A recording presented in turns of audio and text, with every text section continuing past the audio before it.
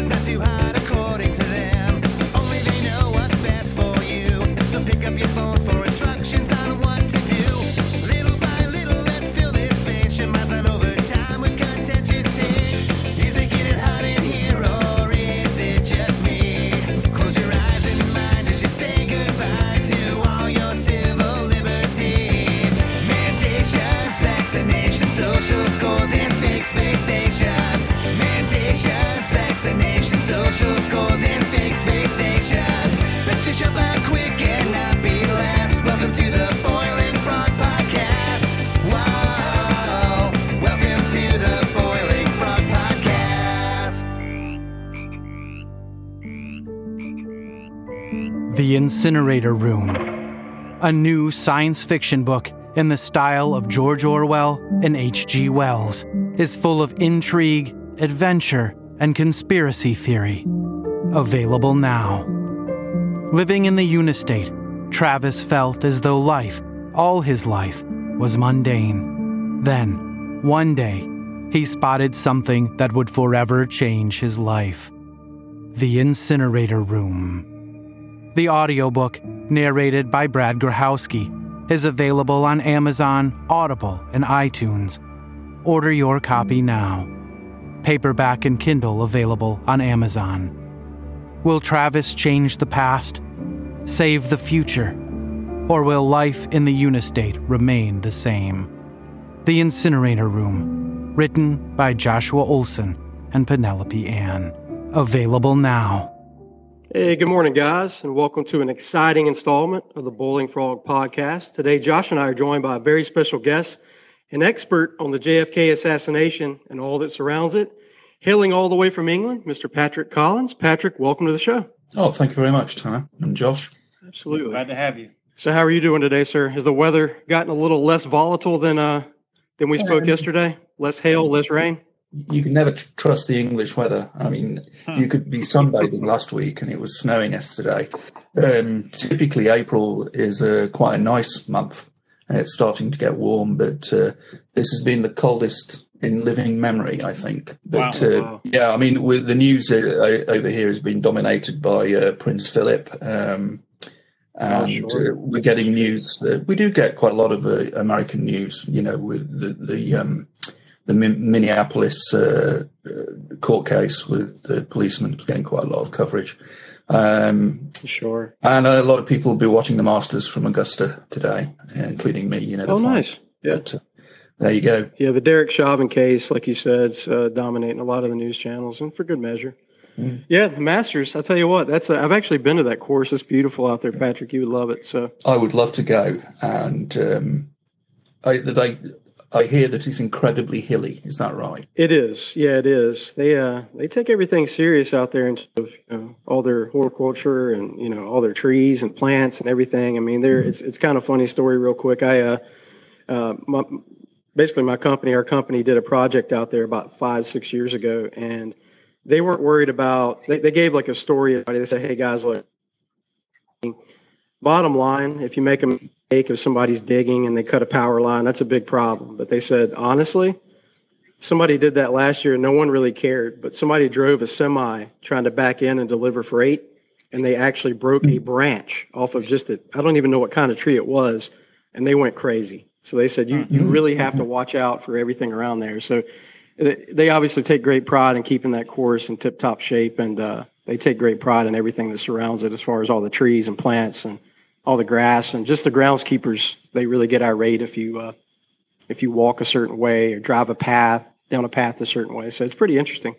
A lot of people watch it for the scenery, including myself. I mean, I think it's a bigger part of the whole thing, and just seeing the beautiful course and the azaleas and all that. And I mean, it's just phenomenal. I mean, there's a few places in golf like that. Absolutely. But, anyway. So do you play? Do you play in England? I used to, yeah. I was lucky. I had a cousin who was a golf pro, and he was a pro at a club in Sheffield in Yorkshire called Hallamshire. And many, many years later, Danny Willett, who won the Masters, was the pro at Hallamshire. And he lives in Florida now, but he married a girl from my hometown, and So I had lessons when I was 12 through to about 16, and I think my handicap was about 9. Oh, wow. Now, That's pretty good. I imagine I could barely swing a golf club now, I'm afraid. Well, join the club. Yeah. That's how Josh and I play. We can barely swing. Maybe a little goonie golf, a little putt-putt, but anyway, we digress. Patrick, we wanted to give you an opportunity to tell our audience a little bit more about you, and we'll delve into obviously more of the JFK, and got some questions for you. It's a very interesting topic, but just tell us a little bit more about yourself and how you got involved in. So in terms of the JFK case, Tanner, Josh, I got interested in it in the early 80s, and I wrote to a couple of authors, one of them whom was Anthony Summers, who wrote a book called Conspiracy, and another one was David Lifton, who wrote a book called Best Evidence, and he put forward the theory that Kennedy's body was altered to hide shots from the front. And it was a very eccentric theory, but it was a million seller. And it kind of put the JFK assassination back on the map. I think things had gone quiet. By about 1980, there were probably about 300 books written on it. Now there are about 800 specifically on the assassination, and about 2,000 in total if you include those ones about the CIA, Castro, the Cold War, the mob, military-industrial complex, and all these other theories. In 2013, there was a poll of American adults, and it showed a 60-40 split in favor of conspiracy and the lone assassin scenario. My interest started in the early 80s, and I ended up doing a postgraduate degree period of history, and I wrote my thesis on the Kennedy assassination. And for that, I got a scholarship to go to Dallas and stayed with some family friends there, and I met 23, 24 witnesses who actually saw the assassination, and I met about another 30 people who'd worked in law enforcement, met some medical people who worked at Parkland Hospital where Kennedy was taken. And so I started writing my own book about it about 15 years ago. And with the internet sort of blossoming, a lot of JFK forums started to crop up. And in fact, Amazon had a thing called Amazon Discussions in just post 2000. They've stopped it now, but that was a very good debating forum, and it was a very good. It had a very nice layout, good search facilities, and you could look at past comments and history and people. Facebook was never really designed for that, but there are a good number of JFK assassination Facebook forums. Some tend to be rather eccentric and full of people with a lot of vigor, crazy stories. And I think it's probably the same for a lot of subjects that are sensitive and cause deep feelings. There's 2 or 3 that I'm on that are moderated and that are very good, and they tend to be populated by older people who were around at the time, who've studied the case for decades.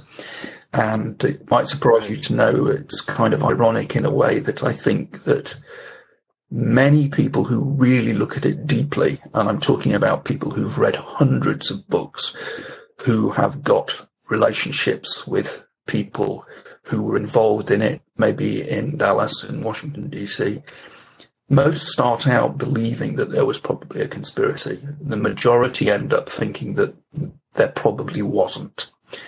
And if you look at the evidence dispassionately, it's rather boring. And I know to say that actually, after all these years, it's very supportive of Oswald acting alone and there being no other shooters. I think the more sensible authors and followers of the case, and that would include Hope myself, I would never rule out a conspiracy, because you can't know what Old was connected to at that time. Most of his time is unaccounted for in the weeks leading up to the assassination. He went to Mexico City last weekend in September, the first week of October. He stayed for about 5 days, and he went there ostensibly to a Cuban visa and a Russian visa. He was a big Castro activist, and he wanted to get to Cuba. And allegedly, he became angry in the Cuban embassy and supposedly made some kind of loose threat towards JFK in an demonstrate his seriousness about being anti-American and pro-Castro. Unfortunately, there's no real strong evidence to support that other than the word of the people that worked there. And their accounts vary. So we have potentially a threat late September, early October. There were threats on Kennedy, several every week, and there was an alleged plot in Chicago and Miami a few weeks before Dallas. But for the Dallas situation, it's interesting to know that Oswald, 2.5 weeks before Friday the 22nd, when Kennedy was shot, went to the FBI building and left a note that threatened that he would take action, bothering his wife, who was Russian. She was called Marina. And Oswald was 24, Marina was about 21. They got a new baby and a 2.5-year-old daughter. It's interesting to consider that if he was planning the assassination at that point, 2.5 weeks before Kennedy was shot, would he be threatening the FBI? And I think the answer is no. But it's possible that he had a connection in Mexico City. It could have been an anti-Castro Cuban connection or a Cuban connection. And in turn, that person could have been linked to a renegade CIA agent, for example. These people could have maybe had 6 or 12 young men dotted around the South for when Kennedy was campaigning for re-election. And tried to persuade them to take a pot shot. And that, I think, is the most likely scenario. I've come to the conclusion that the more extreme conspiracy theories kind of fly out the window. And I'll just tell you why I think that is, just my opinion, is if you really study the shooting itself and you look at the weapon, the Italian Carcano rifle that was found on the 6th floor, and you understand that in reality it was a perfectly deadly weapon at 300 yards. The Italian infantry killed thousands of people with it in World War II. It had tendency to misfire or jam if you operated the bolt too quickly, but it was effective when it was working. Oswald did practice with the rifle. He mail-ordered the rifle in the March of 1963, and it's thought that he bought it to shoot the right-wing General Walker, and he failed. In every area of the Kennedy assassination, you have these little annoying mysteries that turn up over and over. So back to the assassination. Can I ask you, Patrick? Sure. That's one thing that really stands out to me is the ammunition used. Right, you said it's a 6.5 millimeter round. Yeah. But I've seen that the hole in the back of Kennedy's head measured at 6 millimeters. What is that sort of discrepancy can be chalked up to, or how is that reconciled? Oh, you mean like a 6.5 millimeter diameter and a 6 millimeter entry? Yeah, like I've read that the bullet is too big to make that hole. Furthermore, with the multiple so 3 shots fired and the 2 entry wounds, one that appeared to enter the back of his neck and come out the front of his throat. Obviously, the diameter, and I'm a firearms enthusiast. So I'm very familiar with the 6.5 Creedmoor round.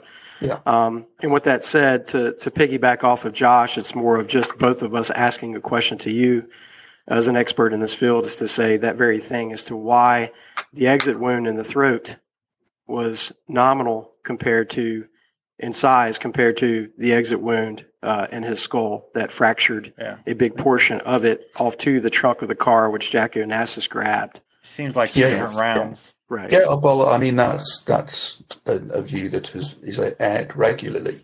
There's a book called The JFK Myths, which is written by one of the US's leading ballistics experts called Larry Sturtevant, and he goes into great detail on all this. So The hole in the back of the head, back here, is a small puncture wound, which they measured at the autopsy in 6 millimeters. Whether or not that's perfectly accurate, I don't know, but let's say that it is. They probably use some very fine grade calipers to measure that. It's not unusual for a bullet wound to shrink slightly after death. There is a contraction. That's all I can tell you about that. But I can tell you that the bullet that hits the head, as it passes through a distance of about this much, about 7 inches or so, it exits the temple area, and that bone was beveled in such a way that it showed that the bullet passed out of the temple. It's the shock wave that follows the bullet that the pressure wave needs to go somewhere, and it hits the weakest part of the skull, which is the fissures between the parietal bone and the occipital bone at the back, and it blasts those out, which is why the head wound is tangent to the bullet, and it's actually on the side of the head, the left side. Contrary to sort of popular conspiracy thinking, almost all of the Dallas doctors did accept that their recollections that the hole in the head was slightly further back than they remembered it. It's not unusual for them to make a mistake in terms of their recollection. They're not focused on the head wound. They're focused on airway, blood transfusion, and trying to do what they can do to save the patient, which was hopeless. So, sure, the bullet wound to the skull, which is a fairly dense bone, is a totally different physical set of circumstances to bullet hitting the back, grazing the top right side of the lung and passing out through the neck. And Dr. John Latimer wrote a very good book called Kennedy and Lincoln, and he goes into great detail on the neck wound, and it's called a Shored wound, S-H-O-R-E-D, because the skin was held quite tightly in place by the shirt, and that's why it gave the appearance of being punctuated in an entrance, which is why Dr. Perry, who did the tracheostomy, initially thought it might have been an entry wound, because they were thinking at the time that they didn't know there was a wound in the back. They didn't turn him over. So they had a wound here and a big hole in the head. They thought that maybe he'd been shot from the front, from a low position. They didn't know that he'd been shot in Dealey Plaza. They just knew he'd been shot in the car on the parade. They had no understanding of the layout. Where the bullet came from, yeah. You had mentioned, obviously, that Oswald had purchased this gun, and it was mailed to him. I found it a bit interesting, and I didn't know if you could speak into this, but, he had two forms of ID. One was under his, the name that we know, Lee Harvey Oswald, and the other was under Alec James Heidel, I believe is how you pronounce it. And I was just curious, why that could be. I mean, obviously, the initial answer to that most likely would be because if you're going to purchase something to use it for something like this, you're naturally not going to use your name. Yeah. And then there's some thought around the fact that this could have been a false ID created by the CIA, and that, Oswald was a CIA operative. Again, that's where you get into some of the conspiracies, right? And also, I think there's three kind of big concept as conspiracies that surround this. One's not so much a conspiracy, it's the conclusion, which was everything that we discussed thus far about Oswald acting alone. And then, furthermore, could it have been something along the lines of the CIA? Everything that they were upset about, the Bay of Pigs and basically everything that, Kennedy had done to get rid of, some of the, the General Cobble. And General Cobble's brother was actually the mayor of Dallas. Also, he fired Allen Dulles. So there's a lot that surrounds the CIA in this, right? And I think the third, and correct me if I'm wrong, probably most popular theory would be that, the mob and the mafia had a lot of ties to this, and everything that through the Bay of Pigs that inversely affected the mafia and really lost out millions after being kicked out of Cuba. Sam Giancana had multiple $1 million industries from shrimp to hotels And all that was lost due to the Bay of Pigs. So there's a lot of thought and concepts around the mafia ties to this. Is it fair to say those are the three most popular, quote unquote, conspiracies that surround JFK? Yeah, yeah. There's also a theory that the KGB instructed Oswald to shoot Kennedy. Yeah, and the head of the Romanian secret guy, I can't remember his name properly, Ion something, wrote a book post-2000, and he had very detailed information regarding the JFK case, and he thought that Oswald was asked to do the shooting by the KGB. I'd just go back to the actual shooting itself. If you really study it deeply, and, because we haven't got much time, and, you're not a sort of naturally drawn to conspiracy, and you just accept the ballistics and the medical evidence as honourable. There's no doubt that there were two shots that were fired from the rear that struck at Zapruder frame 223 and 313, and that the Carcano rifle was used to fire those bullets. There's almost certainly a missed shot fired about 4 seconds before the back shot, giving a total of about 9 seconds. A lot of conspiracy theorists focus on the time difference between the back shot and the head shot, which is 5 seconds, and Oswald couldn't have fired 3 shots in 5 seconds. Most of the people who were there thought the shots were fired over about an 8 to 10 second time period, and most of them, contrary to popular conspiracy thinking, thought that they were about evenly spaced and not bunched. So, from the point of view of solving the actual shooting, you have one shooter using the Carcano rifle in the book depository. Oswald carried a package to work that morning. The rifle was his; it was owned by him.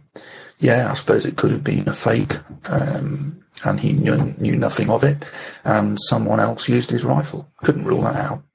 But, personally, I think that's remote, and the reason why is because of his actions after the shooting. He behaved like a guilty man. He fled. He didn't seek assistance from the police. He never said, wife or brother, I'm innocent, which most innocent people under arrest do say to their families and friends when they're visited. He went home, got a pistol, and shot a policeman. And some people say, well, he didn't shoot the policeman, but the revolver that he was arrested with was the weapon that killed Officer Tippett.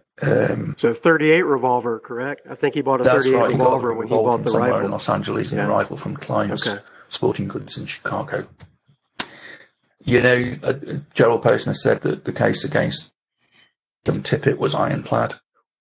I would agree with him. Most of the people who really study that,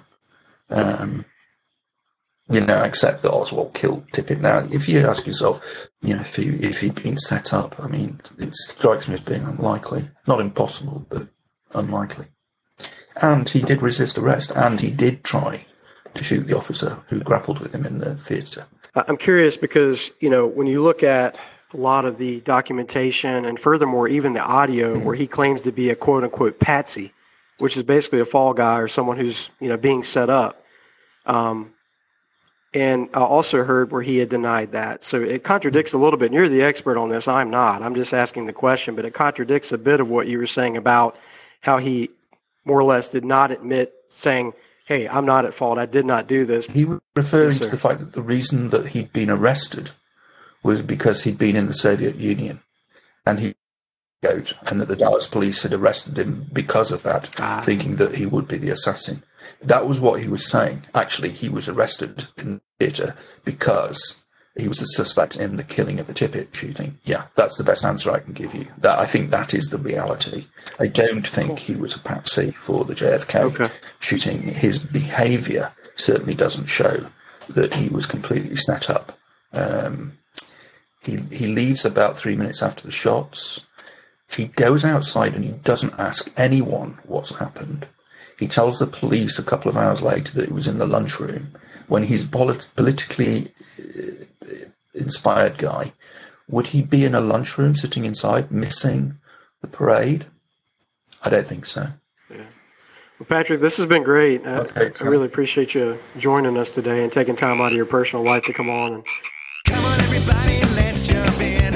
the one that's not too hard according to them. Only they know what's best for you. So pick up your phone for instructions on what to do. Little by little, let's fill this space. Your mind's on overtime with contentious takes. Is it getting hot in here or is it just me? Close your eyes and mind as you say goodbye to all your civil liberties. Mandations, vaccinations, social scores.